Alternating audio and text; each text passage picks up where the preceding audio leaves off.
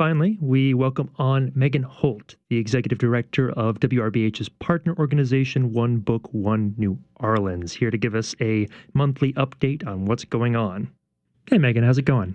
Going well today. How are you? I'm doing well. I'm so glad you can make it through the torrential downpour. Me too. Well, to kind of get us started, I know the big event for this month is the Words and Music, a literary feast festival that you're going to be presenting for the first time this year. How's that going? Are you excited?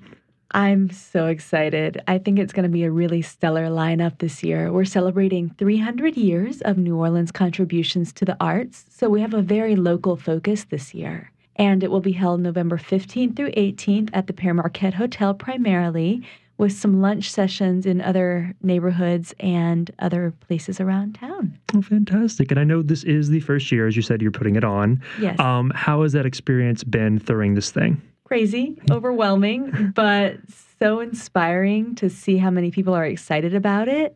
For 20 years, it was a project of the Faulkner Society. And then last year, the incomparable Rosemary James decided it was time to hand over the reins. And I thought I was crazy for taking it. Sometimes I think I still am.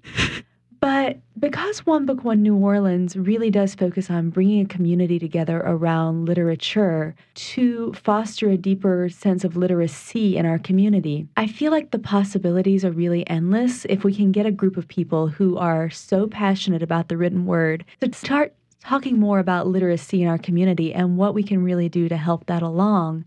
And therefore, not only will some of the panels focus on that, but all of the proceeds from the festival will go toward our mission of making New Orleans a more literate city. And that was really the catalyst for taking it on for the first time, even though I am crazy to do it. Well, I think that's fantastic and super noble. And I'm excited to see what will come from that. Me too.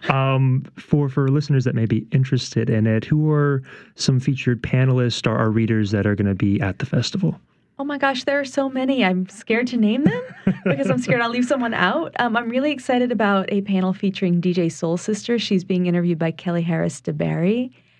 And then there's one on cultural bearers in our community and the books written about them that'll be really amazing. That's Friday morning at 8:30 a.m. I'm really excited that most of One Book, One New Orleans community partners will be featured in some way, including you guys at WRBH on Thursday morning at 8:30. And then the Louisiana Books to Prisoners will be on a panel about literacy as a way to combat incarceration at 10 o'clock on Sunday. All right, perfect. Right. And what I'm really excited about, too, are all of the outside venues, because with the theme Voices of New Orleans, Voices of the World, and a mission to uplift those who might normally be silenced, it was really important to us to make sure that all of our venues reflected that. Every single one of our venues outside the hotel is owned by a woman or a person of color. And that makes me really proud. Cool. That's so exciting. I'm so happy for y'all. Moving on to other One Book, One New Orleans news for this month. What else do you have going on? Our big thing is the Words and Music Festival. But of course, we're doing our typical Volunteer with Louisiana Books to Prisoners Day on the 11th of November from 4 to 7. Well, perfect. And to kind of round us up, we missed it by a day, but Halloween was last night. And I wanted to know what your favorite scary story is. Anything by Edgar Allan Poe, but my favorite would have to be The Black Cat. Oh, it's a good one. I love it. Well, Megan, thanks so much for joining us. Thank you.